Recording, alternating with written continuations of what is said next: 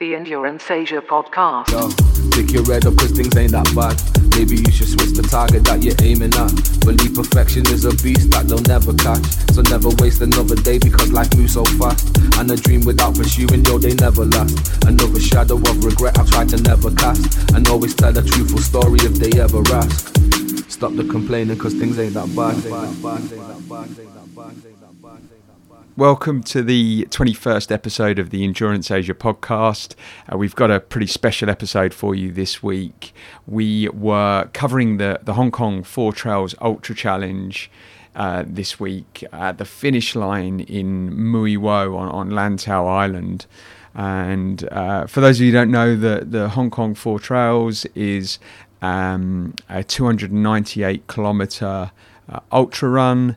It encompasses the 4 long trails of Hong Kong, starting with the Makwelhose, which runs from, you do all the trails in reverse, but running from the west of the New Territories all the way to Sai Kung in the east, and then the Wilson Trail from pretty much the border of China right down to the south side of Hong Kong Island in Stanley, the Hong Kong Trail from Shek O up to the notorious Peak, and lastly over to Lantau Island, where you circumnavigate the island from Mui Wo, and then finish at the iconic green post box at the Mui Wo ferry terminal.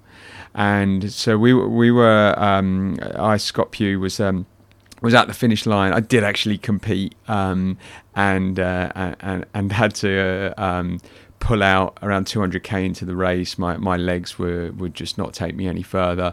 But what that did mean is that I was able to get to the finish line with my recording equipment and watch the finishers get over the line, and was so lucky to then be able to record interviews with each of the finishers.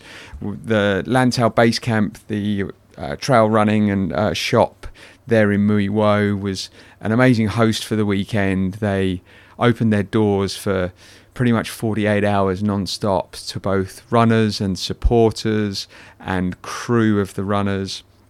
And we sort of grabbed each of the finishers from the challenge, took them to the Lantau base camp, where they were refreshed with green ginger tea, and maybe they were able to grab a shower, and then we caught up with them after. So it was a historic year in 2020. They had a total of seven finishers of the challenge, finishers being those that came in under 60 hours, and there was an additional 5 that survived in under 72 hours. And we were able to catch up with 6 of the finishers, starting with the Nepalese Ngugo Yamanat.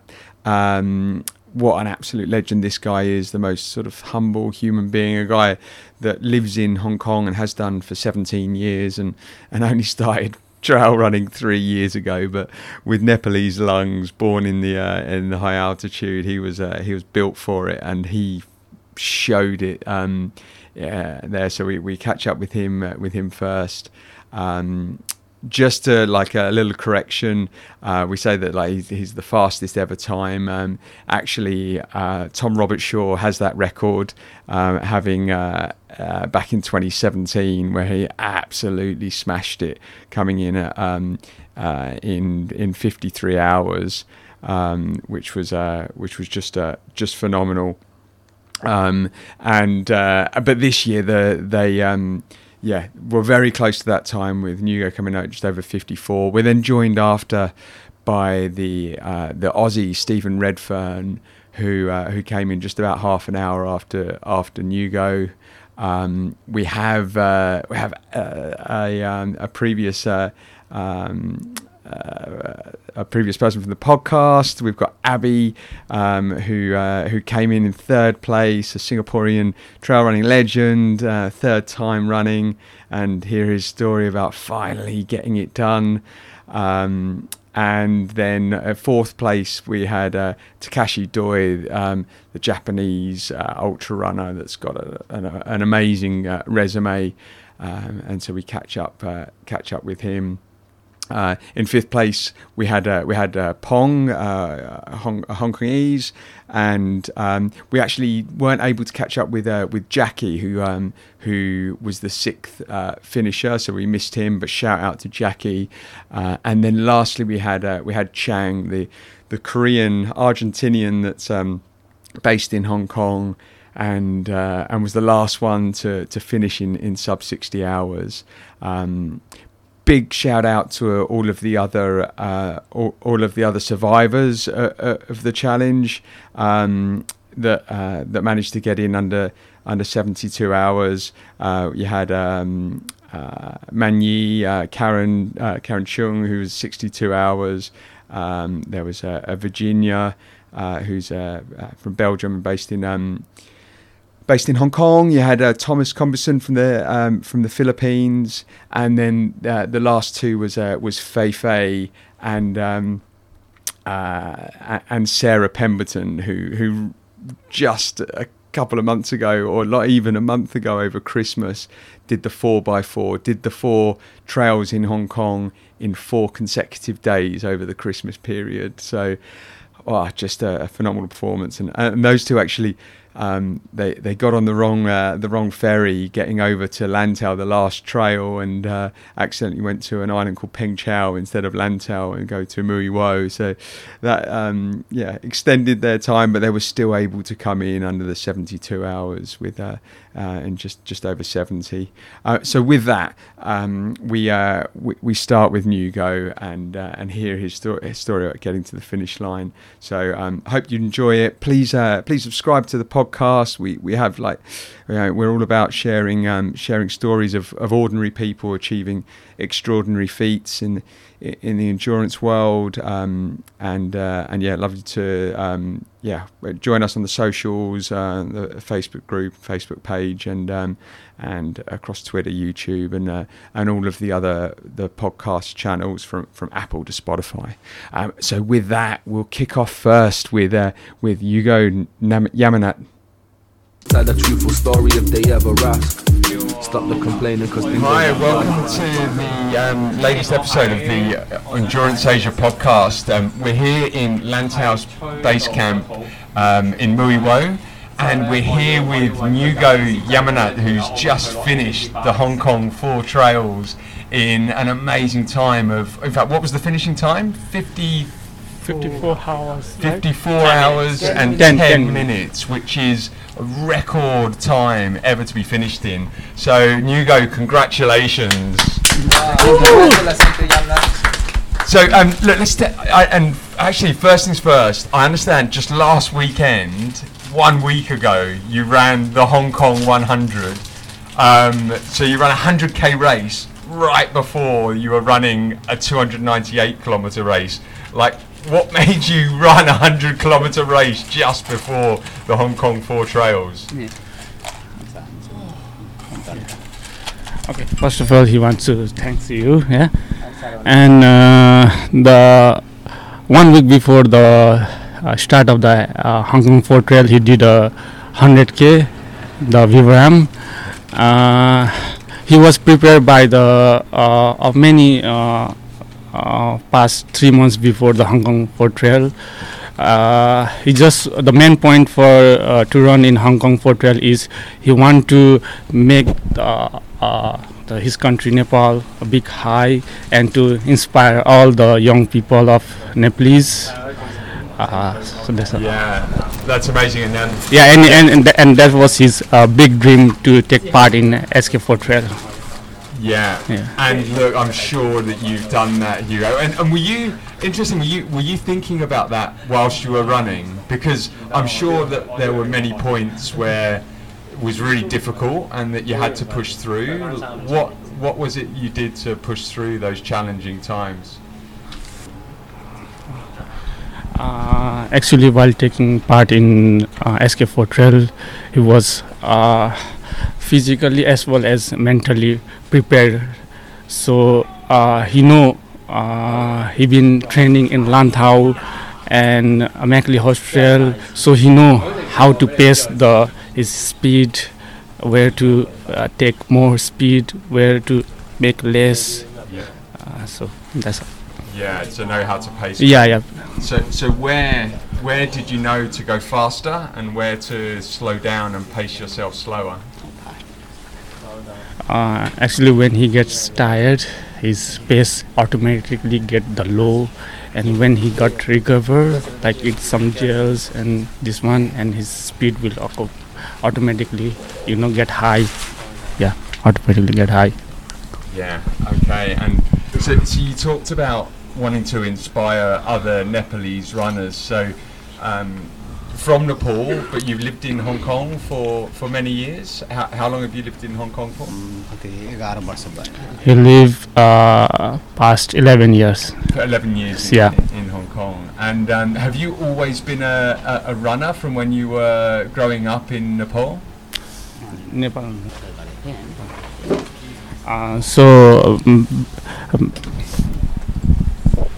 So back in Nepal, when he was in Nepal, his father wants him to join the army.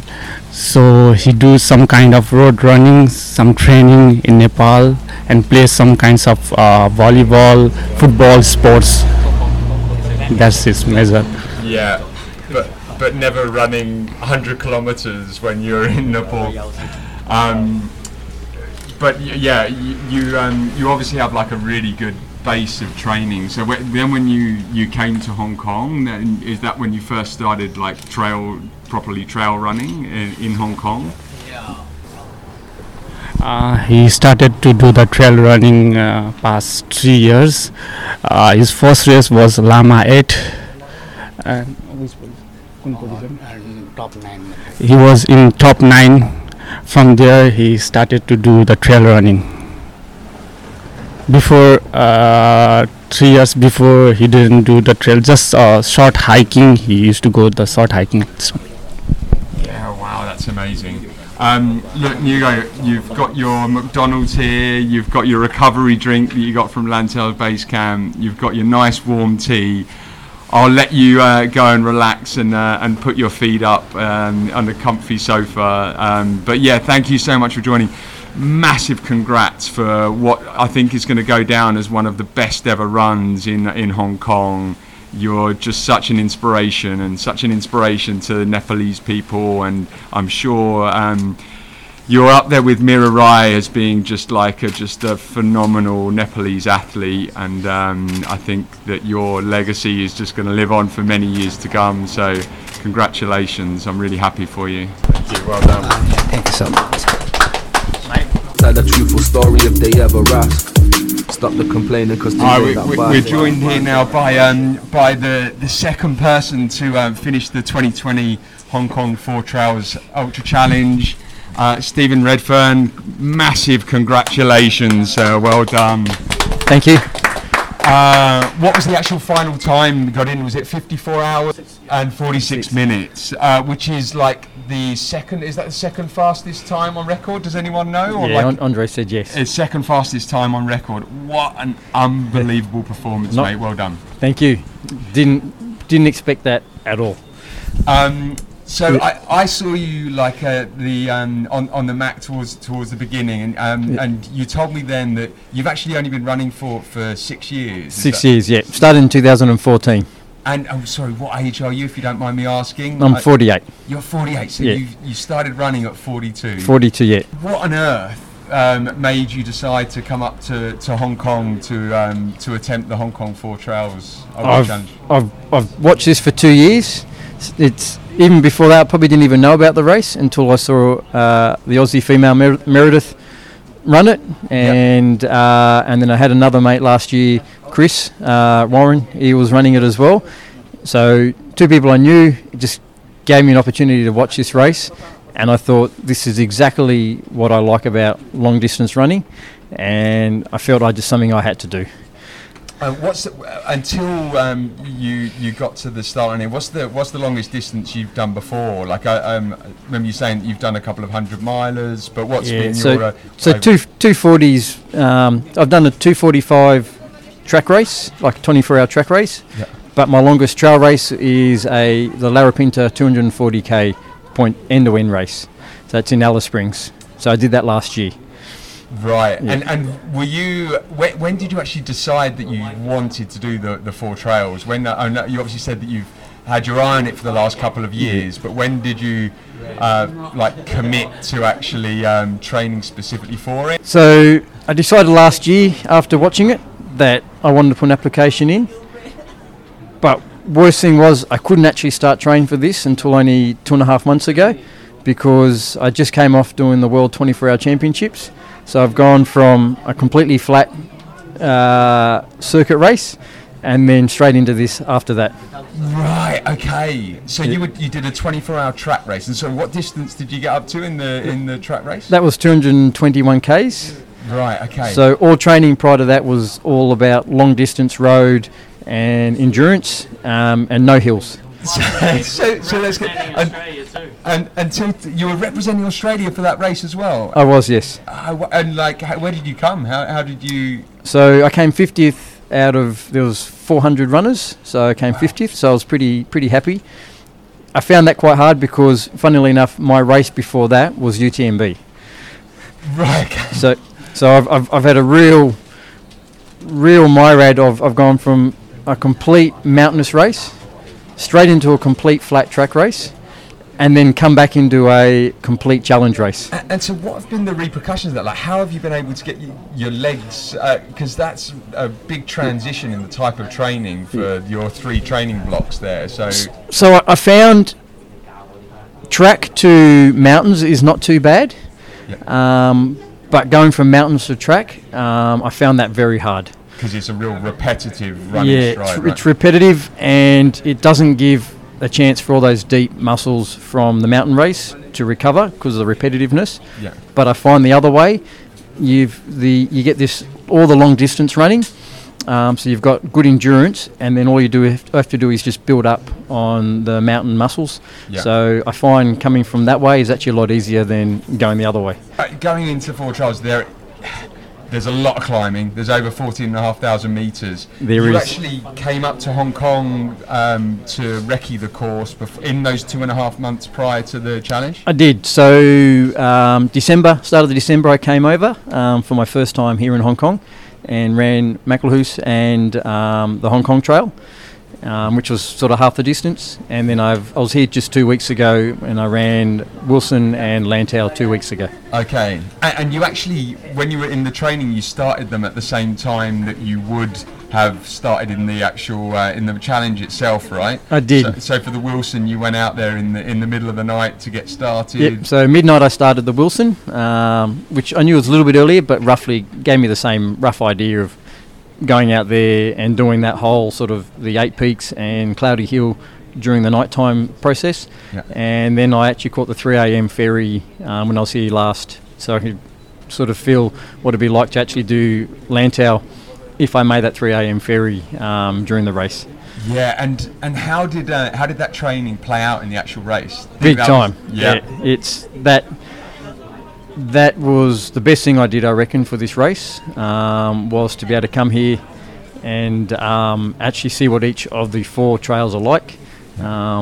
Macklehouse was my first one, so that was the first time I was on the Hong Kong Trail of any sort, and I had done quite a few wrong turns during that one. Yeah. But by the time I came to like the Lantau, no problems at all. I got the feel for the trail, the signage, what to look for, and how it sort of worked, and I found it was a lot easier understanding that than what it was on my very first one here. Yeah. So, like, moving on to the actual race itself, then the challenge itself. You seem to pace really well throughout the whole thing. You just kept on moving at consistent speed for the entire thing. Was that the plan all along, just to sort of keep at sort of a measured pace all along, or? It was. I tried to run when I did my training here. I tried to run them roughly what I'd like to have done the actual race. Yeah. Slightly quicker because they're all just individual runs. Yeah. Understanding that I was going to add probably maybe an hour or 2 each time.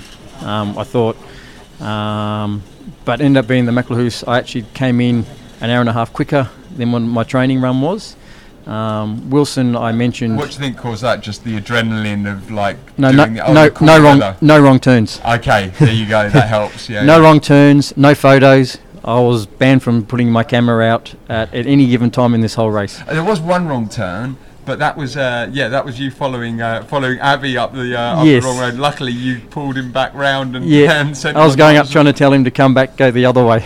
Yeah. So so no wrong turns. I left my phone in my pocket, so I didn't need to take any photos. I did all of that during my training run, and I felt I didn't need to pull out my phone to look at the maps and get an idea of how it all worked. So I had it all in my head, so it was a lot easier.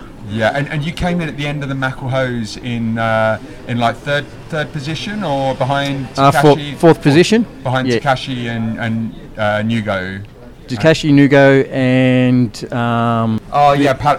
Palisade. Yeah. Yes, the Hong Kong runner. Yeah, yes. the Thai runner. Thai runner. So the Thai runner. Yes. So so those three were in front of me, and then I managed to pass all three of them on the Wilson. And it was more. I was a bit worried I wasn't actually going to make the 3 a.m. ferry because the night time at Wilson was very, very slow with the wet weather. It was torrential rain throughout it was horrible, the night, wasn't it? Absolutely horrible. It was. I came off Cloudy Hill and I was good couple of hours behind where I thought I was going to be. So from that point onwards I didn't stop. So I just ran the rest of the Wilson without stopping. Is that right? Yeah. So except for the MTR. When you say you didn't stop, you were actually you were running all the downs and the flats, and you didn't stop for any breaks? No, I didn't stop for any breaks. I just basically kept going. So it's still having to walk the ups, but ran all the downs, all the flats. Even the at Sha Tin Pass, that was open.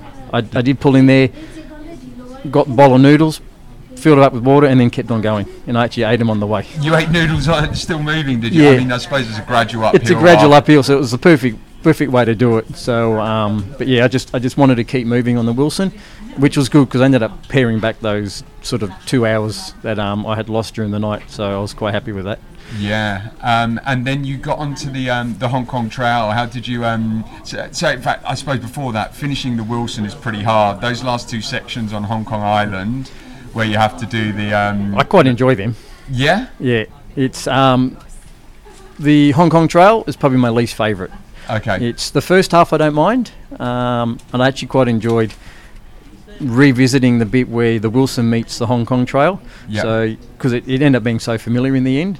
But the second half of the Hong Kong Trail, after the Gap Road, I didn't really enjoy that at all. It was You're right in the middle of the second night. The sleep deprivation is setting in. And it did. I got to about 37k, and it was sort of all the wheels started falling off a little bit. I was quite tired, stumbling a little bit. I had in my mind I was aiming to get for that 12:30 ferry, and I was sort of on track until about then, and then I ended up bumming out by about half an hour. Right. So how did you get through that sort of sleep deprivation bit? How did you keep, if you're starting stumbling and just keep moving slowly? But it slowed me right down. So it's instead of being able to run comfortably, all that, because that's very rocky through that second half of the Hong Kong. Yeah, there's lots of roots. Lots of roots and rocks, and but it's also like kind of the same. It's pretty flat as well, isn't it? So you're going at a similar pace. So it's not as if when you're going up and down, it sort of wakes you up a little bit because it's a change in elevation. It does. You're trying to find a pace along that trail section, and you can't. So it's so basically I found that very slow, just to make sure I wasn't going to trip or stumble on the rocks. So it just only because you couldn't focus too well, just because I was just quite tired. Yeah, so and so you got into the end of to the peak, and were you within time to get the ferry then, or so? No, the 12:30. I got to the peak dead on 12:30. Ah, how frustrating! Yeah, so I lost half an hour basically, and I sort of knew by the time I got to about 42k, I sort of knew it was I'd blown out. So yeah, but did that also? So you went straight down to the ferry terminal from the peak then, and were you able to bank up some sleep down at the ferry terminal? We got down there, stayed in the car, and I had a full hour sleep straight away. Nice. Woke up and I still had an hour to get ready before the ferry turned up, which was good. So why didn't you take more than an hour then? If you had 2 hours before the ferry, or was an hour enough? No, it's my crew. He had to wake me up. I was out like a light. I could have. Why did you wake him up with an hour to go? You shouldn't have. I wanted to get everything ready, and then I went back in the car, and I probably had another 20 minutes sleep, and then I think I actually crashed out again for that 20 minutes. And was that enough recovery for you? Because you seemed to go out on the Lantau reasonably well. You paced well through it. This morning, and I think we all copped it. It's funny, you talk to everybody that caught that 3:30 ferry, and running along that first water catchment, we all suffered. Everyone said that we all had sleep demons running through there. Because once again, this is the catchwater along Lantau, sort of about 5k in, and it's just flat and sort of a bit windy. Flat and windy, and that was probably worse than the Hong Kong Trail for that section. I was really... Because it's 12k long as well, isn't it? So it just goes on and on. Were you able to run it? We all ran it, but I got one point, and so that would have been there was 4 or 5 of you there. There was on that track. There was yourself, Nugo, Takashi, and Abby. So Abby, Nugo, and myself, we sort of crisscrossed. Never saw Takashi at all. He actually stayed. I think he started a little bit after all of us, and I never saw him at all. I think he was a bit further back. Okay.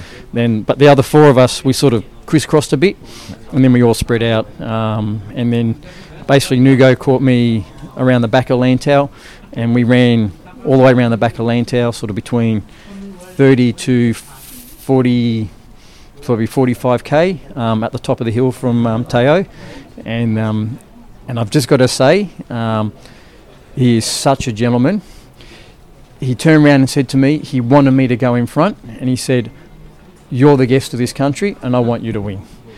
And he was even holding himself back, and because I had a few stomach issues, I didn't want to hold him back, so I actually stopped to say I went for a toilet stop, just to let him go. I wanted him to run his own pace. That was, So, at what point was this that you had this conversation? So basically, after we got to the top of the hill at Teo, and we're running along the first section of the trail there, and he said, basically, you're our guest. He said, you need to win. And he just kept trying to get me to go in front. And I just thought that was really nice. That's amazing. Just what a truly humble and really humble. And I could see that because of my stomach issues, I was having to stop a couple of times, so he'd stop and wait for me, and then let me catch up again. So I eventually said, I've got to go for a toilet. Just watching, we could see the two of you were together, and I mean, it's quite hard to tell if you're literally running side by side or whether you're 20 meters. So along the back, down the bottom there, where you're following all the bays and the beaches. Yeah. Because it's quite wide, we were side by side for the whole bit there, having a good chit chat. It was really nice, so we quite enjoyed that. And then going up the hill, the horrible from Teo, that's like a asphalt path which is almost vertical. That's ridiculous. Yeah. Every time you look up, it just keeps going. So and then we were together probably for about another 2k along the top, and then I sort of purposely stopped so he could go and actually find his own pace. Yeah. So and what a gentleman you were as well. You obviously knew that he had that. He was holding a little bit back as well, and he looked good. He looked comfortable. I knew I wasn't feeling that good on the Lantau. So what stomach issues were you having, Stephen? I basically couldn't seem to keep anything down. I was finding my stomach was really hollow, and I think all my reserves, I've used them all up. So whatever I was putting into my body, within 10 minutes, I'd already used it, and my stomach was empty again. So I couldn't get more than what I was using back into me. So I just spent pretty much most of the Lantau sitting there just fighting my stomach, wanting to bring everything back up again. And there was nothing in there until probably 5k out, and it all came up. Oh, really? Yeah, and it wasn't pretty. So 5k out, just coming down off the back of Sunset. So I ran down that with literally nothing in my stomach. And that was hard. Wow, that's impressive. I mean, you've been able to get a bit of champagne down your neck. I'm surprised that hasn't come back. Would you believe that was the only thing that actually was comfortably able to stay in my stomach? Well, mate, you are looking amazingly well, given that you've been smashing it out. I feel good. Overall, bar being a bit empty, I feel really good. My legs, my worst thing is today, my legs feel fantastic. And if my stomach was better, I would have been. What's been that? So you've had no pain or injuries over the last 3 days? Or I've got a niggle in my knee, but I've got a bit of a bad knee from a fall 3 years ago, so it always niggles. But the more you push, the more you can just sort of ignore it until like now I can feel it. Yeah. So it's basically just internal muscles from the fall, but you can learn to ignore it while you're running. So what's been your key to like training to be able to, I suppose, push through that sort of distance? Like how have you been able to prepare your body to be able to go through that sort of pain and suffering, or to avoid that pain and suffering? I prefer the long stuff. I actually find the worst part of my racing is probably the first 60 to 100 Ks, and after that then I really enjoy it. So I start to feel really good after about 100 Ks, and I think that's why I felt this race would have been fantastic, because I just felt stronger and stronger as this race went on, trail for trail. And if it wasn't for the fact that I was feeling nutritionally a little bit spent on the fourth one, and that's the furthest I've ever gone, so I think that was a whole new level for me. And what I normally take between like my gels and my tailwind, that was good to 42 hours. I need to probably look at adjusting that for that next stage. Yeah. You need that little bit more. So would you say some more real food, or rather than just the tailwind and gels? So that's all I had on the whole race during the race. But you didn't stop. You said you got noodles and carton bars, but other than that, while running, that's all I had while running. So which I felt good up until the end of the third trail, and until your stomach said, "Nah, this no isn't more working for us anymore." Nah. So it's but I'll take that away and look at adjusting that and seeing what I have to do going into the extra long distance now, which is good. It's like a good experiment, this. Yeah, you said the extra long distance now. This is always the best and the worst question to ask as soon as you've finished a race. But what's next? What's next? So I've got another track run next. What are you doing to yourself? Why are you just going from hills back to track, hills to track? I suppose it might actually be quite good. It's sort of like, it lets the different muscles rest for a bit in your So July, one of the Aussie runners has put on a invitational 24-hour track run. So it's sort of set up more like the Desert Solstice in America. So invitational only a small amount of runners on the track. Good conditions, controlled, so it gives you a good opportunity to see what you can possibly do if everything goes well, like goes to plan. So that's my next one, and that's probably the only thing I've got booked in at the present moment. For the first time ever, I haven't overbooked anything after this race. It's the first time I thought I'll do this race and see how I feel afterwards. Give yourself a chance to rest. Well, I mean, you should definitely enjoy it. Like, it's just an absolute, like, amazing performance. And second fastest time ever. And I think that's why not having another run to go to, I can just sit back and just soak all this in now, and just look at what this race was and what it meant, and then just savour it for a bit. I'm just trying to work out how many other Aussies have because like Chris didn't finish it last year, but obviously Meredith was a survivor. The year before, so no Aussies actually finished. No Aussies have finished it. So the very first Aussie to finish, second fastest time ever. Stephen Redfern, congratulations on an amazing performance. Well done, sir. Thank you very much. Thanks a lot. Tell a truthful story if they ever ask. Stop the complaining because things ain't that bad. Hey Abby, welcome back to the Endurance Asia podcast. We're sitting here in Lantau Base Camp in Muriwo, and you, my sir, have finally finished the Hong Kong 4 Trails Ultra Challenge. Finally, man! Really, finally, 3 years. 3 years in the making, mate. Yeah. How does it feel? Just while I was running the last stretch back, I was reflecting. It's just been epic. It's just been crazy. You talking about the 3-year journey has Yeah, been epic? yeah, the 3 years journey. It's been a crazy 3 years. You know, when you start training seriously, you give up your social life. You don't drink. You eat clean.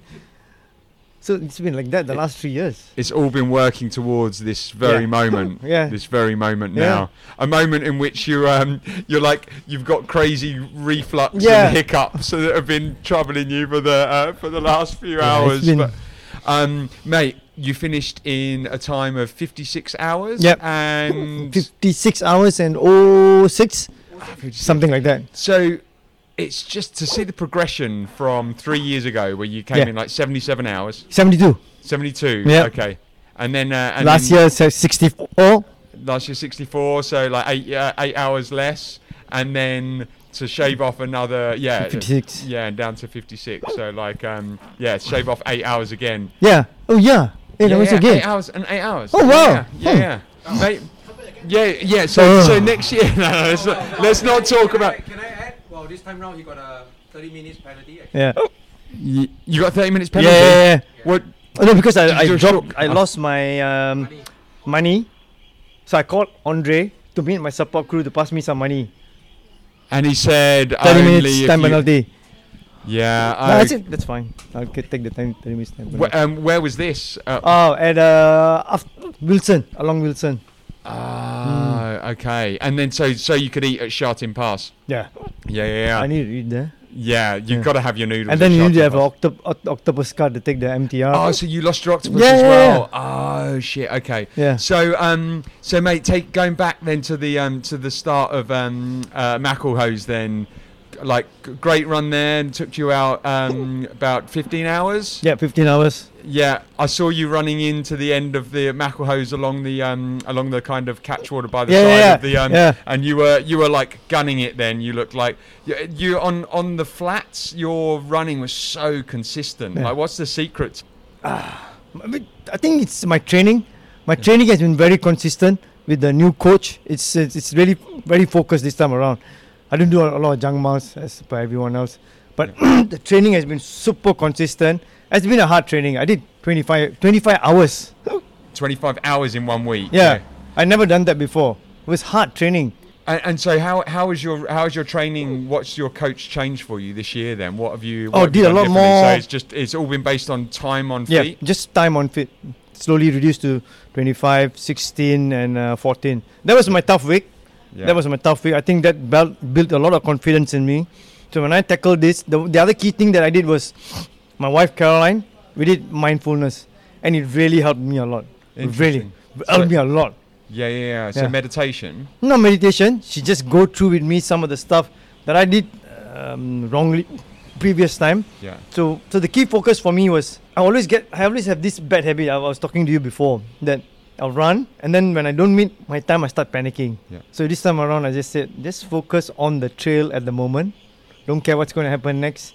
So when I was running Macklehose, I didn't think about Wilson. Similarly, when I was running by Wilson, I didn't think about Hong Kong at all. I just ran Macklehose. That's it. Full stop. It was not easy, but I just did Wilson, Macklehose, then stop. Done. That's really interesting. Yeah, so it's not just easy. focus on the exact moment. Yeah. And solid 15 hours on the Macklehose onto the Wilson. How did the Wilson go? Wilson, I wanted to push, so I pushed Wilson. I don't know what's the timing, but I pushed quite a bit. I pushed Wilson. Were there any hard parts of the Wilson? I mean, it's a really technical trail. Yeah, right? I think the last two big climbs. That's a crazy. Well, when big you get onto Hong Kong Island, Yeah. and then Hong Kong Island, chill out. So my target was to get on the 3am ferry Yeah, and then just take it easy on Lantau. yeah, I didn't want to push Lantau, just enjoy myself. yeah. Yeah. And that's it. so, and were there any tough times along the Hong Kong Trail? Because it's No. into your second night. No. You no sleep deprivation No, challenges. not at or all. anything? Really? Yep. Did you have a caffeine strategy or Yeah, like? I stopped caffeine for 2 weeks, Yep. and then the only time I took caffeine strips. I took three. Yeah. So it kept me awake. I only took twice. One on Hong Kong, and then one this morning at Lantau. That's it. Kept me awake. Yeah. I was awake. I didn't fall. There was only one moment I was like dozing off. Other than that, hours wide awake and alert. Yeah. Brilliant strategy. You should try, man. Yeah, well, I think cutting out caffeine beforehand is definitely a good idea. You made that 3 o'clock ferry. Yeah. Like, did you think it was kind of in the bag once you'd made that 3 o'clock ferry? So you just, but did that, or could that have come back to bite you slightly? Was that No, because you've still got another 70k to go with the 2 biggest hill, or the second and third biggest hills of Hong Kong with Lantau and Sunset. My confidence grew better after I did the Ultra Trail Chiang Rai. Yeah. I came in second, and I was 230k, and I didn't push. Yeah. I was just maintaining a comfortable pace. So similarly, when I did the MacLehose, I didn't push. I just maintained a nice, comfortable pace. And then when I did Wilson, I pushed a bit. Hong Kong, I held back. Lantau, I just chilled out, enjoyed. I was enjoying. I was telling the cameraman, the NHK cameraman, this is the first time I'm seeing Lantau and Sunset Peak in daytime. Yeah. Can you believe it? Every time I do the trails, it's in the night. Yeah. Can't see anything. And there's a nice view up there today Yeah, as well. it's a beautiful nice view. Nice I said, my God, it's not bad. It's quite nice. First time. So there you go. Abby, amazing. Look, I know you haven't slept for 2 days, 3 days. You've just run 298 kilometres. I'm sure you're looking forward to getting some rest. You are, sir, the very first Singaporean to ever finish the Hong Kong 4 Trails Ultra Challenge. There's a running team in first for Singapore. First to do the Dragon's Back. Yeah. The UK. That was the last time you came on the podcast. And now the first Singaporean to finish the Hong Kong 4 Trails. Amazing performance, mate. Any last words or thoughts? Nah, just one. I've actually got one that I'd like. Yeah. I'm sure there's someone you'd like to thank, or some people you'd like to thank. I think my wife. She has been a pillar of support for the last 3 years. She knows that when I'm training, everything else just is kept aside. She looks after everything. She's been unbelievable, Yeah. and I'm more happy that you finally finished this, more for her than I am for you. And then because now she can potentially like go on holiday on Chinese New Year rather than going to Hong Kong. And then of course my Joe and Randy, who supported me the last 2 years, couldn't come this year, and Joe and Wai Ming, who have been here. Just brilliant support crew. Randy, Joe, and Wai Ming, brilliant support crew. Yeah. Without them, I think this wouldn't be possible. I didn't have to worry a single thing. I just come and leave the pack to them. They settle everything. I saw them at work, Yeah. and honestly, Joe, just a phenomenal crew. So unbelievably impressed. Yeah. Well, look, mate, go and get some rest. Yeah. It's fully deserved. I'll see you back in Singapore. Thanks, mate. You legend. Cheers, mate. Tell a truthful story if they ever ask. Stop the complaining because things ain't that bad. Takashi Doi, welcome to the Endurance Asia podcast, and congratulations for being the fourth finisher in this year's Hong Kong 4 Trails Ultra Challenge. Amazing performance. Well done. Well done. Thank you very much. So you're joined here by household name and Endurance Asia podcast, Tomo-san, who's going to translate as well if needs be. But welcome, Tomo. You've been fully supporting both Takashi-san and the whole Hong Kong 4 Trails this year. Thank you. Great to be on this podcast for the third time. Yes. You're a resident on the podcast. So Takashi, you probably started this race with maybe the most expectation and certainly I think the most pressure out of any of the runners, because the national broadcaster of Japan, NHK, were documenting the entire race for a documentary, and really they were following you and your and I suppose your effort in this race. So how did that affect your planning for the race? And how did that affect the race whilst you were doing the race? Nothing. It didn't affect you at all? Not pressure. No pressure. Because no rank. He didn't have any pressure because it's not a race and it's a challenge. So that's interesting. I thought because all of your countrymen will and women will be seeing you this documentary with you in it, but you didn't feel like you had to finish first. Your goal was always just to finish within 60 hours. Yes. Yeah. So just to get in the 60 hours to finish. Yes. I want to finish only finish 60 hours Not fast. You say not fast, but actually the Macklehose you finished in maybe 13:40 or 13 hours 40, Maybe. which is pretty fast. I mean, that's like one of the fastest times that anyone's done on the Macklehose at the beginning of the 4 trials. Do you think you went too fast, or you felt good for the Macklehose? I keep my pace. Not fast. This is my pace. You say your pace. What is the normal distance that you run at? I know that you've competed at a high level for a while, but what distance running do you normally do? 100 kilometer or 100 miler? What is your favorite distance to run? I like 100 miles. Yes. Main race. His main race is the 100 miles. Yeah, so the UTMF is UTMF, UTMB. Yes. yeah, because you came 11th or in UTMB for last year. Is that right? What position? 96. Oh, 96. Yeah. But I 2015 I rank is 11th place. Yes, in 2016. Yes. Yeah. And is this the furthest distance that you have ever done in one race? 4 trails. Yeah. Yes. This is the longest you've done. Yes. And what was different between doing a 100 miler and doing 200 miles? Pretty much. Because you said your for the Macklehose, you just went your normal race pace. Which was quite fast for a 300 kilometer race. So 300 kilometer. I need mental. Not fast. Mental is very important.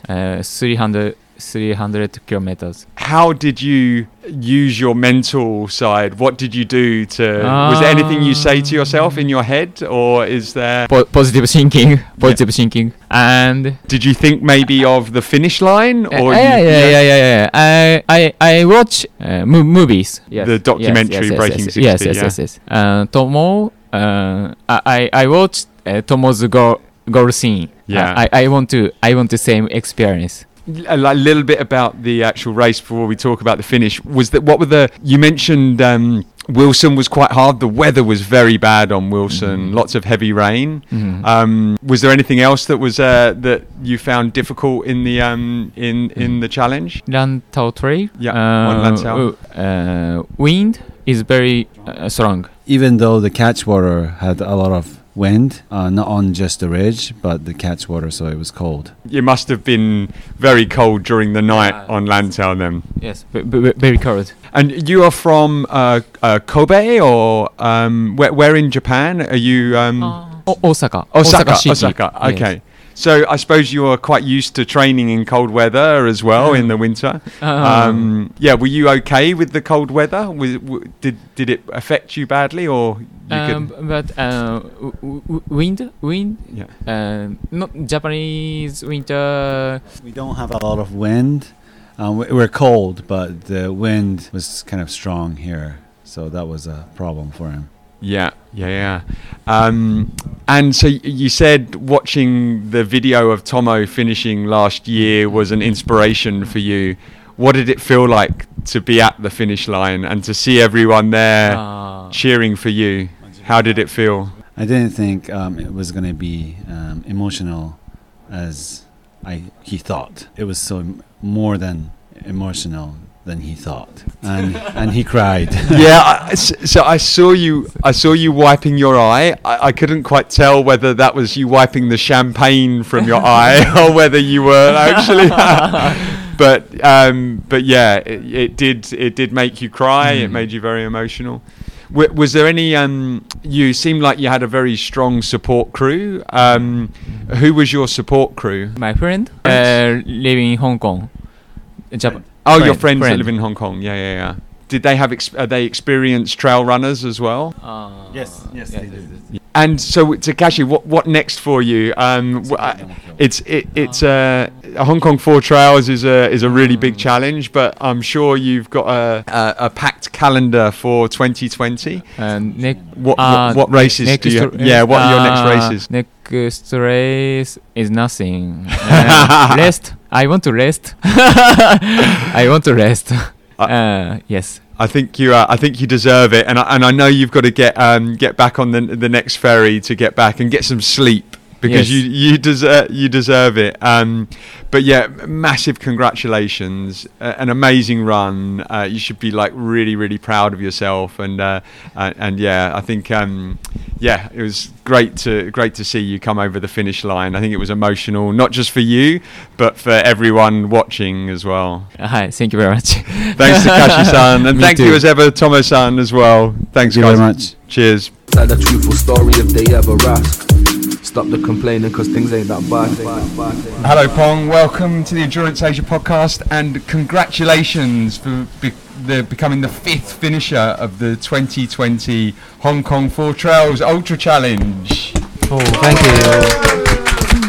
恭喜你成為第5個 So you just came in. You finished. What was the finishing time for Pong? What time did you come in? 58 hours 10 minutes, and you were the first Hong Konger to come in this year. So I think in previous years there's always been like Hong Kongers to come in the top 3, but then you came in 5th place. Have you done? Whereabouts in Hong Kong do you live? Whereabouts are you based? 你住邊度？哦，葵青。 葵涌。 In Kwai Chung, yeah. So what part of the Hong Kong 4 Trails Ultra Challenge? What trail are you most familiar with? Where do you normally 邊 train? 條徑最熟悉？4徑之中。哦，太武山。 So the Mackel Hose, Yeah, the time of shame. Yeah. So what was your favourite part of the Hong Kong 4 Trails from this year? What was the trail where you felt best in? 好似係港島喎。 Hong Kong Trail. So the Hong Kong Trail, because I saw you on the Wilson, and I think I saw you crossing on the MTR, and you had your McDonald's, and quite tired then. But then when you got on the Hong Kong Trail, you felt really good. 之後做得好咯，我本來係諗住唔搭3點鐘嗰班船，但係佢哋話俾我聽做到咁樣，跟住我話試下啦咁樣。He said originally he didn't think he could make it to the 3 a.m. ferry, but his friends encouraged him to try his best. So he managed to make the 3 a.m. ferry.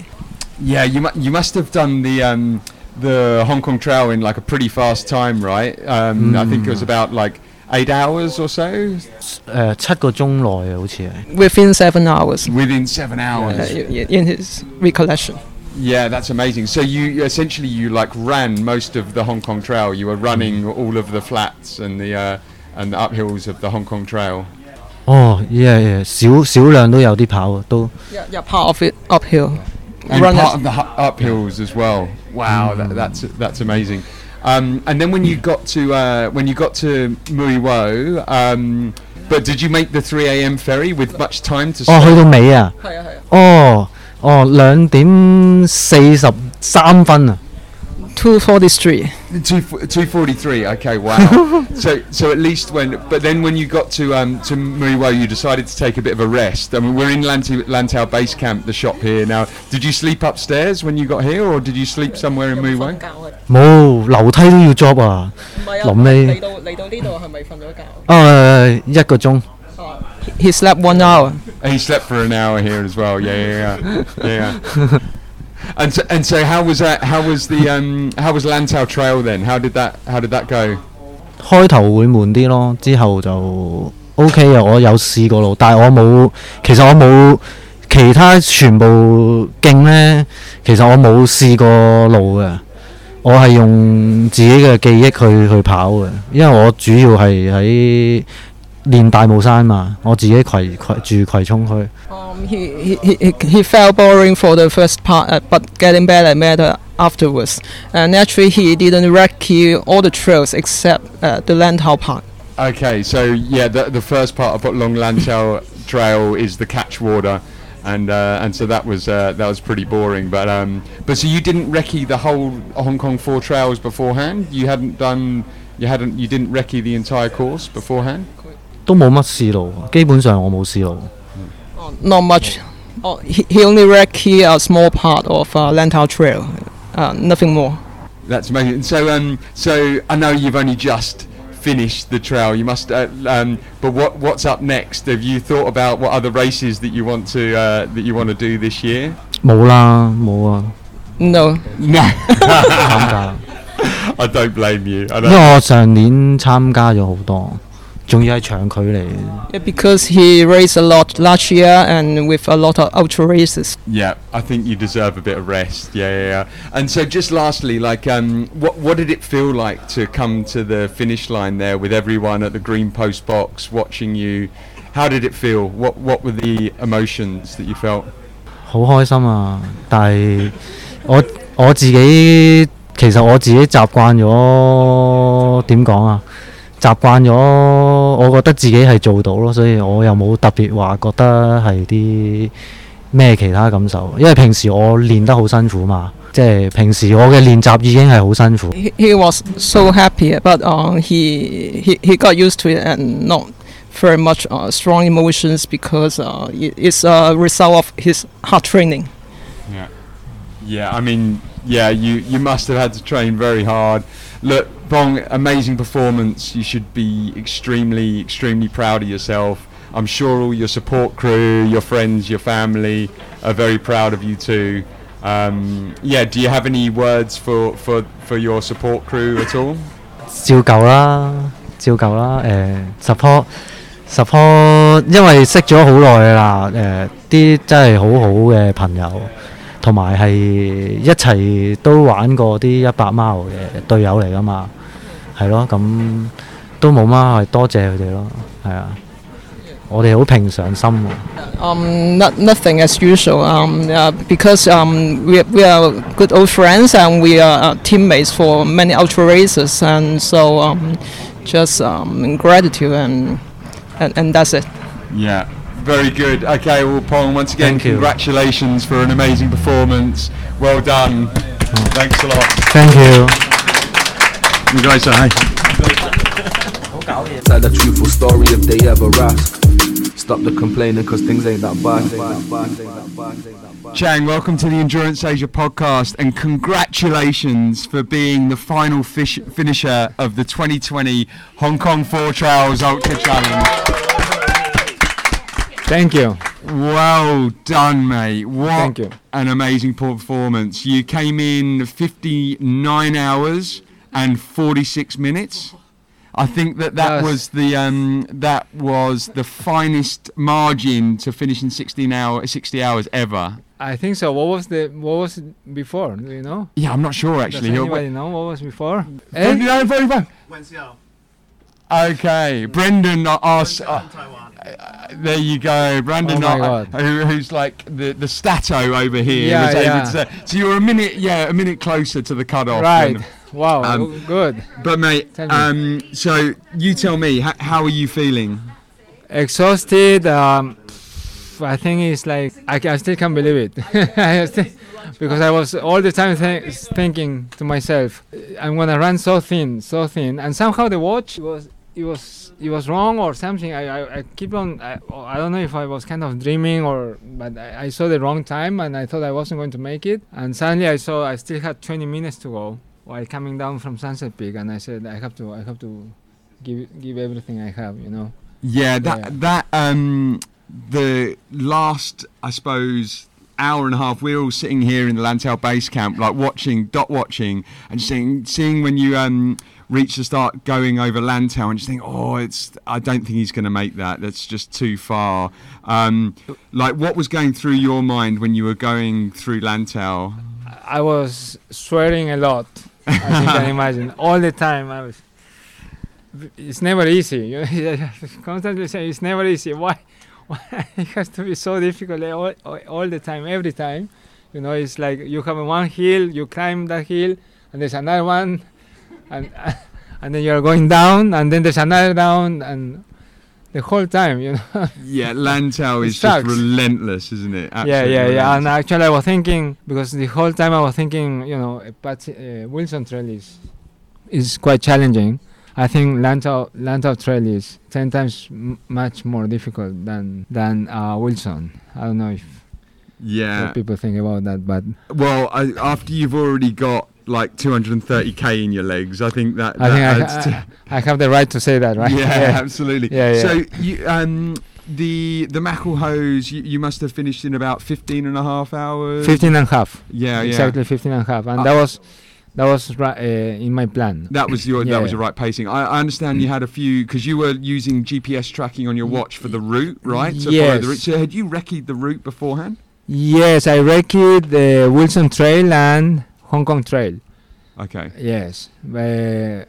Nikki told me, if there is, because I don't have much time, if there's one trail I should recce, is Wilson Trail. Yeah, I think I'm glad that I did that, because so easy to get lost, you know. It has so many junctions, and yeah. But you were still using your watch for of course. And I understand when before you started the Wilson, your watch wouldn't download the GPS map, so yes. So I was just starting Wilson Trail, and it gave me a weird error, like something to do with the coordinates that was wrong, or it couldn't load, and I thought it had to do with, you know, you have to be in the start line so it could load. So I went to the start, because it's 2 kilometers. Yeah, you have to run all the way to the start of the trail. I went happily and merrily, thinking so naively that maybe when I'm there, the GPS will load, right? Which didn't. Then I'm like, fuck's sake, what am I gonna do? I'm starting to call my wife and the team supporting me to say, don't leave, wait for me. So I have to go back and then I had a spare watch just in case, and I took that watch with me to run. Right. And then when I started the first 5 kilometers, you're still thinking about the bloody watch. I couldn't understand why it wouldn't load. Switching on and off and trying different settings, and I lost quite a bit of time while you're not really running.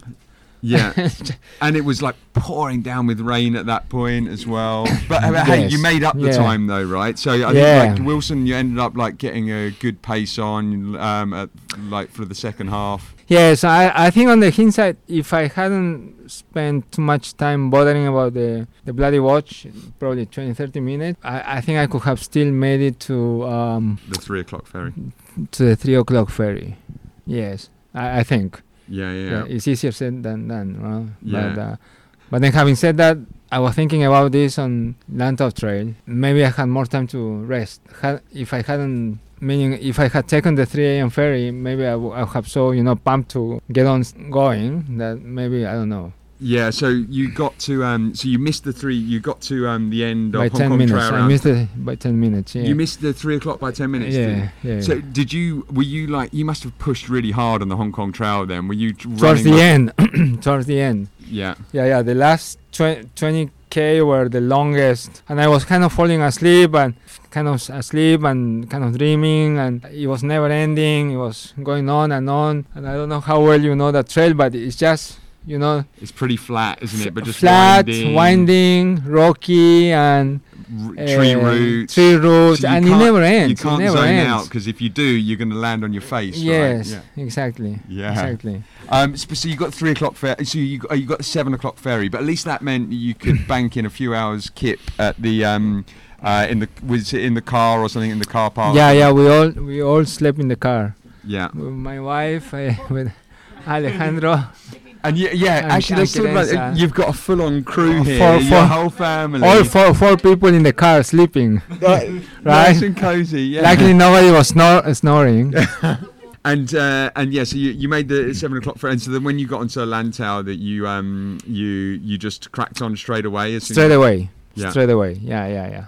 And because the clock, it was already ticking. And did you think coming in at 7 a.m. because obviously it's been done once before with Nikki last year that she made But actually, last year it was a 6:10 a.m. ferry rather than a 7 a.m. So it's only 13 hours to do the Lantau Trail, which is pretty tight, even on fresh legs. Yes, so knowing that Nicky had done it gave me some sort of confidence that I still had a chance. And then I remember I did the Lantau 70 in 10:20. So with that in mind, with Nicky's performance, I thought that maybe I still have a chance to make it. And did you believe that all the way round? So I believed in it, and right until... So you come out of Taio and there's super just steep. Yeah, it's like 45 degrees. It feels like that anyway, exactly. but just and it's just concrete. So in my mind somehow I forgot about Jeremy's race, which I did. Which is the Lantau 70. Yeah, which I did 10:20. So I thought after that, right after was Lantau Peak. But there is a lot of lumpy hills in between there and.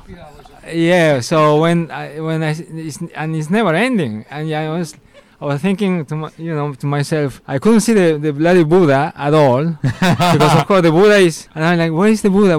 I can't see the Buddha.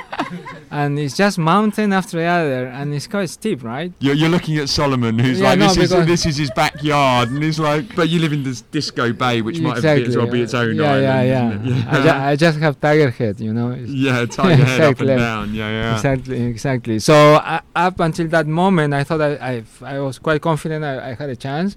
But then when I started hitting all those other mountains, I already forgot the name. I thought it's gonna be very, very thin, very thin.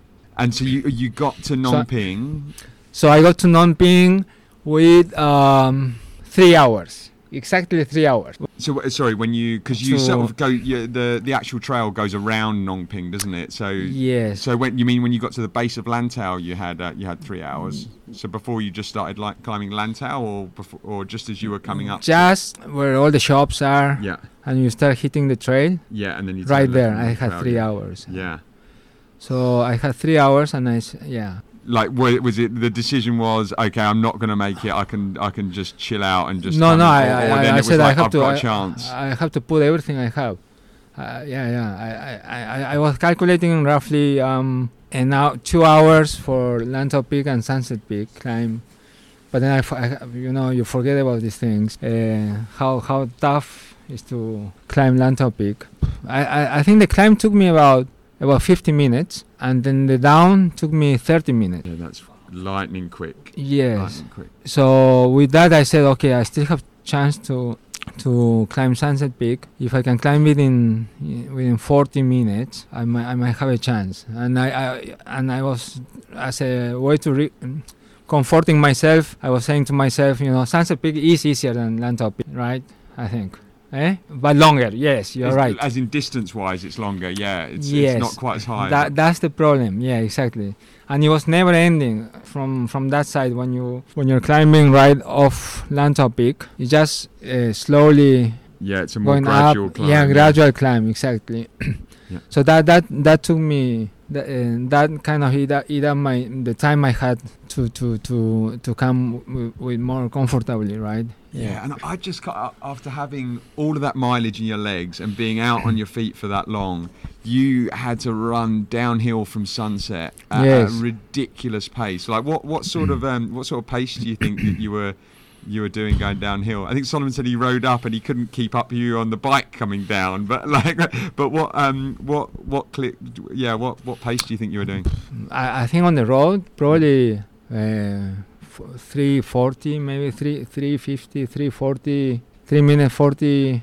Okay, coming down. Probably. Yeah, it could be. Yeah, because I was going super fast. That is. And I trained this. In Discovery Bay when I go to golf. I don't know if you know Discovery Bay.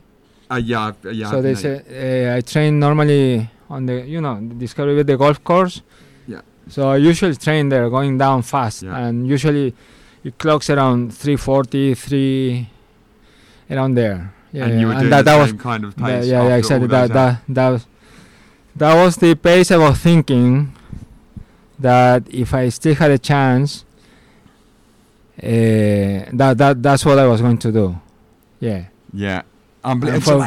Forgetting about all the pain in the legs. So how did you how did you block out the pain on? So I don't know if it happens to you guys, everyone. Usually, the last 20 to 30K in any given race, the adrenaline kicks in. Yeah, the adrenaline kicks in and you forget about everything. Yeah, I'm sure it happens to you guys. You mentioned when someone asked you so before long it's not injury, right? Yeah, you mentioned before that there were plenty of times during the race where you thought that you could pull out. You were just, I think you were saying when you got to the peak, you were like, I've missed the 3 o'clock ferry. Yeah, exactly. So at the peak, I thought I was going to make it, the 3 a.m. ferry, and when it was evident that I wasn't going to make it by I think about 10 minutes, I said, fuck it, I'm gonna just quit, it's not worth it.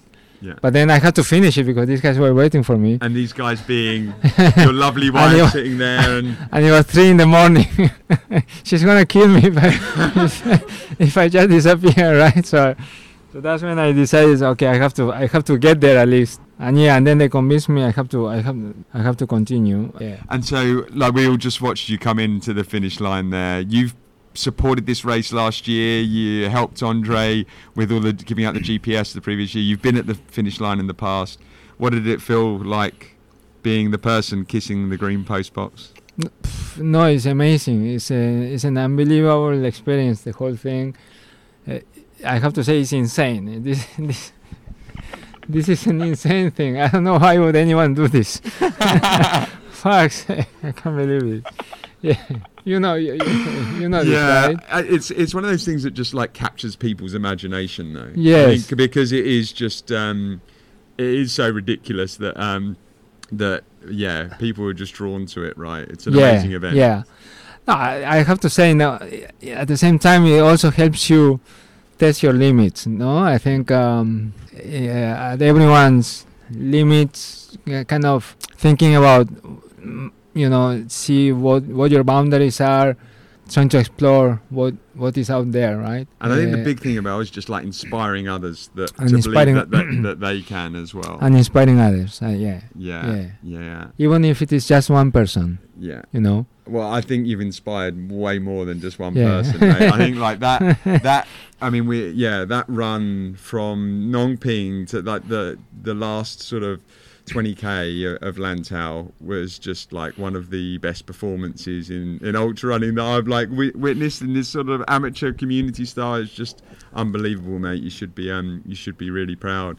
Any last thoughts? Any people you'd like to thank, or I'm nodding over to your wife here and your family and your support crew. But yeah, any thoughts about your support crew? No, what can I say? This is such a teamwork at the end of the day. You can't do this on your own. Yeah. And so what's next? Have you got anything planned in for this year? Yeah.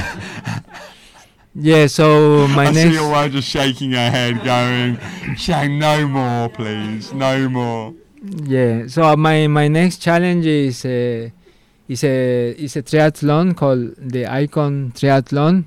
It's gonna be held in Italy in September. The difference between it's an Ironman distance triathlon, but the difference. On trail? No, it's not trail.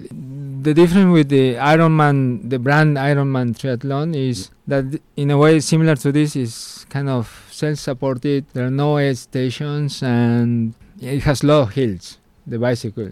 Okay. I think it has about 5,000 meter climb. On the bike, yeah. On the bike. And then for the marathon. And then the marathon ends with a 2,000 meter mountain marathon, and the finish line is at the top of the mountain. Okay, cool. So that's my next challenge. Okay, and then where's the swim going to be? Do they make the swim any more difficult? The water temperature is between 15 and 16 degrees. Okay, Celsius. there you go. Yes. Okay. Yes. Okay. Well, does your wife at least get to have a holiday on that? At least the family. Yeah, very good. Yes. Well, Chandler, it's been amazing. I think for everyone that's been dot watching and just is he going to make it? Isn't he? It's been it's been phenomenal to spectate for people. I think it's been a truly inspiration to everyone that's seen you get to the finish line. So perfect. Congratulations. Thank you so mate. much. Well done. Thank you. Thank you. Tell the truthful story if they ever ask. Stop the complaining cause things ain't that bad. Hey Andre, welcome back on the Endurance Asia podcast. We're I suppose close to the end of the Hong Kong 4 Trails Ultra Challenge. A historic year in 2020. It's been historic in many ways. We've had a record number of finishers, 7 finishers, and it looks like we're going to have another 6 survivors as well. As the founder of the event, how's this year gone? How are you feeling now? And yeah, how do you feel about the 2020 version of HK4TUC? I'm feeling tired. No shit. No, it's been the 9th edition of the event, and I think the challenge has grown year after year, and it's become more widely known and to some degree, I guess, more popular. And I've been really pleased with the fields this year and the individuals that participated and are still participating. And definitely it was the strongest field that we've ever had in terms of the quality of the people, in terms of their athletic background, but also their attitude and their inspirational stories and their motivation as well, which is, to me, equally important to invite people to participate than just their ultra running pedigree. So yeah, very, very pleased with it. I didn't quite expect 7 finishers. I would have probably expected 3 to 4. I was expecting a lot of survivors, so people completing within 72 hours. How many bottles of champagne did you bring? How many? We had purchased 18 as a three boxes, and we had 1 left from last year, so we had 19 in total. This morning we left our car in Central at the AFC then to take the ferry. So we were debating on how many bottles to bring. So we brought 14 and 14 or 15. So we brought 1 or 2 too many. So. But that's okay. I mean, it doesn't spoil, so we can use it next time. Yeah, sure. You'll have a couple left for next year. There was also another. You had Takashi Doi coming from Japan, which had I piqued the interest, I'm sure, of NHK, who are the national TV channel of Japan. How did that all come about? Because they were added a whole new element to the event that it's documented throughout the way. They're going to be bringing out a documentary, I believe, later in the year. Yeah, actually, I think there wasn't really a cause in effect, and the sequencing was actually different and reverse. So okay.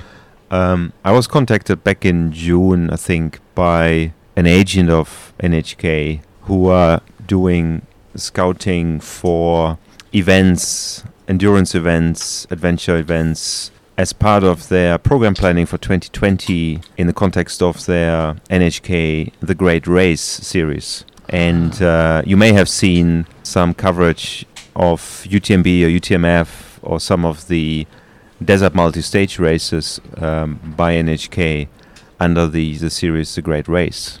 So so out of the blue an email came from the agent in North America saying, okay, this is our background, this is what we do. Would you be interested in considering having us document your event? We're still doing our planning at the moment, so it's not confirmed, but we just wanted to check in with you. And I said, yeah, I feel obviously very honored. I said it's not a race in the traditional sense, so it's a bit different from the events that you normally cover. But yeah, this is a background. I think if it suits you, then you're welcome to cover it. I said it's a small event. It's not a commercial event, so I won't pay you anything for it. I'm happy to give you some input, but you're on your own in terms of getting permits and making arrangements and everything. And then it went quiet for quite some time. And then obviously also we've had the turbulences starting and continuing in Hong Kong. And I thought, okay, that probably meant they're no longer interested and they're going away. But then after a few months, they came back again. We had some email exchanges, and then it started to materialize a bit more. The team came over, including the lead director, in November for a couple of days of discussions, and also Recce and so on. And yeah, and then it all came together. Yeah, and they were a great crew as well. because you can, I suppose, be a bit concerned that they might like take away from the essence of the event. But I think they did a really good job, and I think they sort of added to the event rather than take anything away from it. Yeah, and I had looked at some of their previous productions, and it's the Japanese public TV, and so I would have probably been concerned if it would be sponsored or commercially driven by, let's say, an ultra running brand or market. So yeah, that was certainly considered.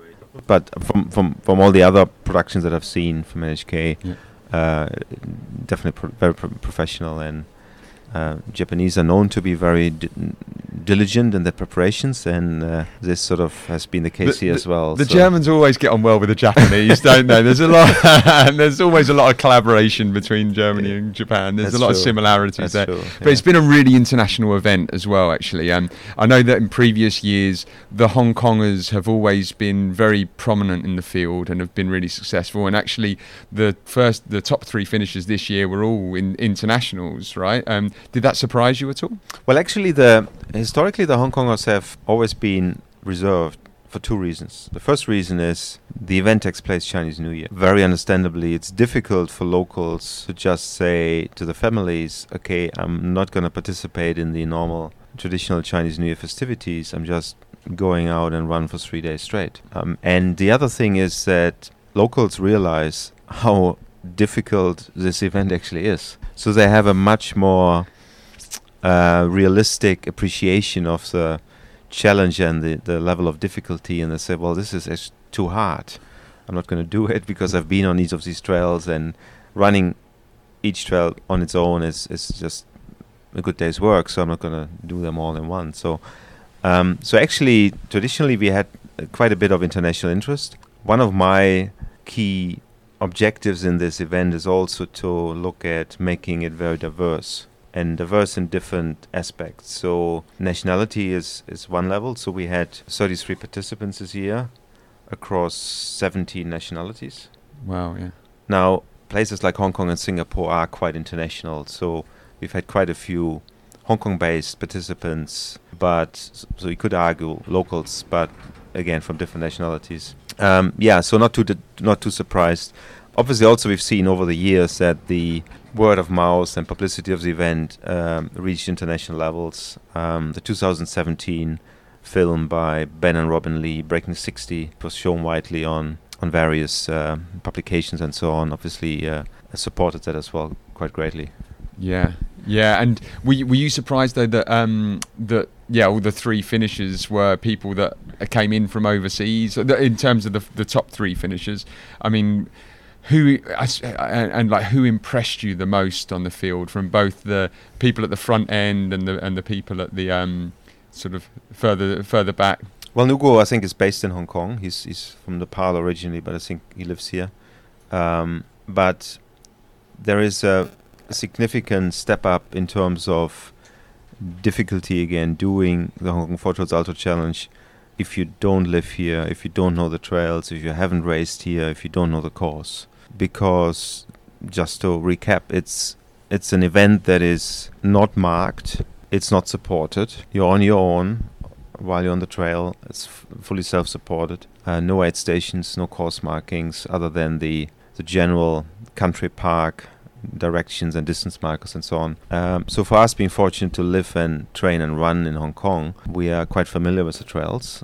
But for people who have potentially never been here and never run here, it's obviously a next level up. And I've raced a lot of events internationally, but they were all marked, or at least most of them were. Right, so then it's sort of okay.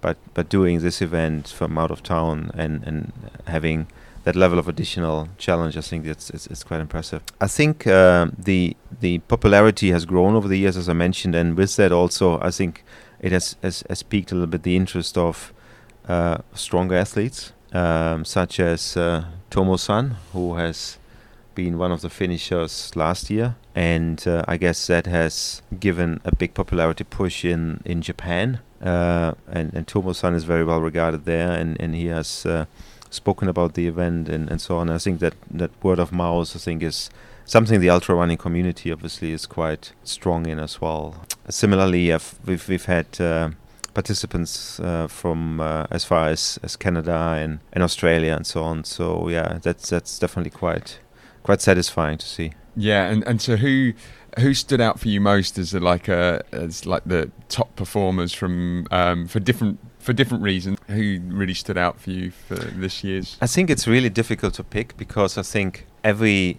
individual is so unique, but also so impressive in their preparation, their dedication, their motivation, and it takes a lot of guts just to sign up and then get invited and then to show up. And I think so it's difficult to pick, and that they're probably different categories, but one example would be Abby from Singapore. So he came 2 years ago and he was very firm and very determined, I think, to be finishing under 60 hours, and he wasn't successful. He was quite disappointed. So you could say, okay, it didn't work out, I'm moving on, do something else. He doubled down. He came back again last year, improved significantly, but again, he wasn't able to finish under 60 hours. And again, you could say, well, okay, this is tried it twice, now I'm giving up, I'm doing something else. No, he came again for the third time and basically put much of his life on hold for 3 years at a minimum. Maybe he prepared another 1 or 2 years prior to the first event. And it's just really, really satisfying and motivating to see someone who has a goal, a real stretch goal, and keeps working at it and does not get deterred by setbacks, does not get deterred by not achieving the goal in the first time, and just keeps chipping away at it and that's just very gratifying to see that he eventually made it and became a finisher. Then on the other hand, you have someone like Stephen Redfern from Australia, who's never been in Hong Kong before, who flew in twice to do recce, once in December, once in early January, and he stayed for a couple of days and did 2 trails on each trip, right? So again, that is a big level of dedication and commitment as well. So I think the people that have finished, they haven't done so because they were lucky. They've done so because they put a lot of preparation, effort in training, mental preparation, logistics preparation, and so on. So it is not easy to finish here for sure, and everybody who has finished has commented on that. So it takes a lot of things to come together. I can only imagine from your perspective as the founder of this challenge that you have people like Abby and I forget the guy from Thailand, the Filipino guy that had a similar scenario to Abby that came back 3 years running. Sorry, remind me of his name. Jack Lanante. Yes, Jack Lanante. And that you've come up with this challenge that just has captured these people, and they've committed, in Abby's case or Jag, 3 years of their entire life to it. Literally 3 years. Every month, their training and everything is just leading up to this one thing every year. How does that resonate with you? How do you? It must just consume you a little bit as well, knowing that this one thing, this event every once a year, you've got a whole group of people that are committing their lives to something that you came up with. I think the reason that I'm putting on this event is because I find it very motivating and energizing to see and follow people that go through that journey.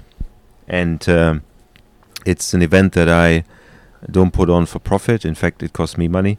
But it's my way of giving back to the community. And ultra running has given me a lot of confidence in my life, in my professional work, in other aspects of my life. And it's something that I'd like other people to have a chance to experience as well. And it's sort of my vehicle or my platform to let other people go through that experience. It's a small platform, but I think a lot of people, including those that you mentioned, have been maybe in some ways changed and transformed. And that's fascinating. And I think it doesn't really consume me, but it's just keeps me motivated to put it on. It is a lot of work to put it on. But then again, it's only once a year, and so I'm really pleased to see that people come back and find the interest and so on. It is a niche event for sure. So if you're looking after certain points for other events or belt buckles or other things, then it's not for you. I hope I've done a reasonable job also in my pre-screening based on the applications and so on to bring people into the event that understand the ethos and the culture and the values of the event and are not just after another tick on their bucket list and so on, but really fit in with the values of it. So, and I think we've seen this year as well with the individuals and so on. So certainly the finishes that came through so far, it was very emotional to see, and everyone had tears in their eyes or running down their cheeks, and I think that's just very satisfying. It's very human. Yeah, and that was actually my next question to you. So it's quite a good segue there. But have you got emotional over this weekend, and at what points have you got really emotional? Yeah, I'm always very emotional at the finish. Ultra running, ultra marathon finish lines are very emotional places. Not just at the front end, but even more so at the back of the field, because people there work arguably even harder and so on, and people coming close to the cutoff, people finishing in sort of the golden hour, the last 60 minutes of a cutoff or intermediate cutoff, and you see the raw emotion. They're pushing themselves very hard. One example was the first cutoff of the Maclow's Trails 100k in 18 hours, and we had literally one participant who finished flat on 18 hours, and Paper, my wife, was yelling at him when he came in on the straight and saying 30 seconds, and you could see his eyes were lighting up, and he started the sprint, and he made it, and he was just so happy. Having some of these difficult challenges myself, and then the relief that goes through it when you see that your months and months of effort and training and other things, preparation have paid off. I think it's great, and I think it's a simple sport. It doesn't need a lot of resources. It's sort of an equalizer across gender, nationality, where you come from, what you work, what your job is, what your professional statute is, what your family life is, and so on. And that's again something I like in ultra running in general, but also in this event, I think it brings so many different people together and shows that human element of it and that human aspect. Yeah, I mean, I actually, watching people come in at the finish line, I often watch you as much as I do the finisher, and yeah, I can see you get emotional, and it like puts a lump in my throat as well. It's just such a great scene there at the Muiwo ferry terminal. We're waiting for the first survivor to come back. Karen, how do you say Karen's? Chung Manyi. Chung Manyi, who's a phenomenal runner, but she's just about to come in for survivors. So we're going to have to head out to the ferry terminal and the Green Post Box shortly. But lastly, I'd just like to ask you about 2021. It's going to be the 10th anniversary of the Hong Kong 4 Trails Ultra Challenge. What do you have planned? Please say you're not going to make it harder for everyone. Well, we're always going to make it harder. That's part of the challenge, so that goes unspoken. But I thought the 10th anniversary, we should probably maybe take a step back and reflect and look at doing something differently. So what we thought was when you have an anniversary in your family, what do? You have a reunion. You have a family reunion. So let's do a 4 Trails Ultra Challenge family reunion. So everyone who has finished or survived in the previous editions, including the one that is still going on right now, will get an invitation and will get a confirmed slot if they like to join. As you know, the format has changed over the years. The timing cutoffs and the rules have tightened quite over the years, so I don't think that everyone will come. I think some of the participants from earlier years may feel the challenge is too big, and that's okay. But yeah, I felt it would be good to bring people together that have done it before and gone through the whole distance and the emotional journey, the sleep deprivation, the ups and downs, the elation of completing the journey, no matter what the time was, and touch and kiss the post box to bring these people together, because I think that's also again one of the aim of the event, to unite people and to bring people together. Unfortunately, the way the format works is that people come together, they do it, and then they disappear again. Because the event is so long, you can't really expect people to come for an after party the next day or the next evening and so on. So in some ways, that's maybe one of the few only sad things, is that tomorrow morning at 9 a.m. it's the 72-hour cutoff, and then people will disappear, and then that's it. There isn't really any follow-up or any sharing of stories in another way. So I guess bringing the people together and doing the event and the 10th anniversary is sort of one way of bringing people together. I've been hearing quite a lot of encouraging feedback from people who said, "Oh yeah, if other people come back, then I'll join as well." And I've seen some healthy banter going on in terms of maybe taking it to the next level, and maybe certain younger and fitter people than myself aiming for maybe breaking 50. So I'm a little bit doubtful, but who am I to challenge their beliefs? But we'll see. I think it's going to be good. I think it's maybe disappointing to some people that were keen to join for the first time. But you know what? In ultra running, we all need to learn to be patient. That's just part of the sport. And you just need to be patient for one more year, and then we will probably look again at a more open format, and then you will have your shot. Yeah, I think it's a great idea. And it would be good to see all of the people that have made their mark at this event, and this event has made their mark on them, and to get that amazing group of people together to race against each other. Not that it's a race, it is a challenge. Andre, thank you for coming up with this event. Like I think everyone that has competed in it have left a bit of themselves on this course and have taken a whole lot more away, and they wouldn't have had those experiences if it wasn't for you coming up with it. And thank you for all of the efforts that you put in for these 3 days, which I think it's probably harder being a director on this than actually racing it, the amount of effort you have to put into it. So we all appreciate you. We appreciate Paper as well. Thank you so much, Paper. You're an absolute legend too. Andre's wife. The two of you are just stalwarts of this community, and I think we all owe a lot to the two of you for continuing on this historic event. So thank you, and keep it going. We'll be back next year. Thank you, Scott, for having me, and it's always great to chat with you. Cheers, Andre. Tell the truthful story if they ever ask. Stop the complaining, cause things ain't that bad.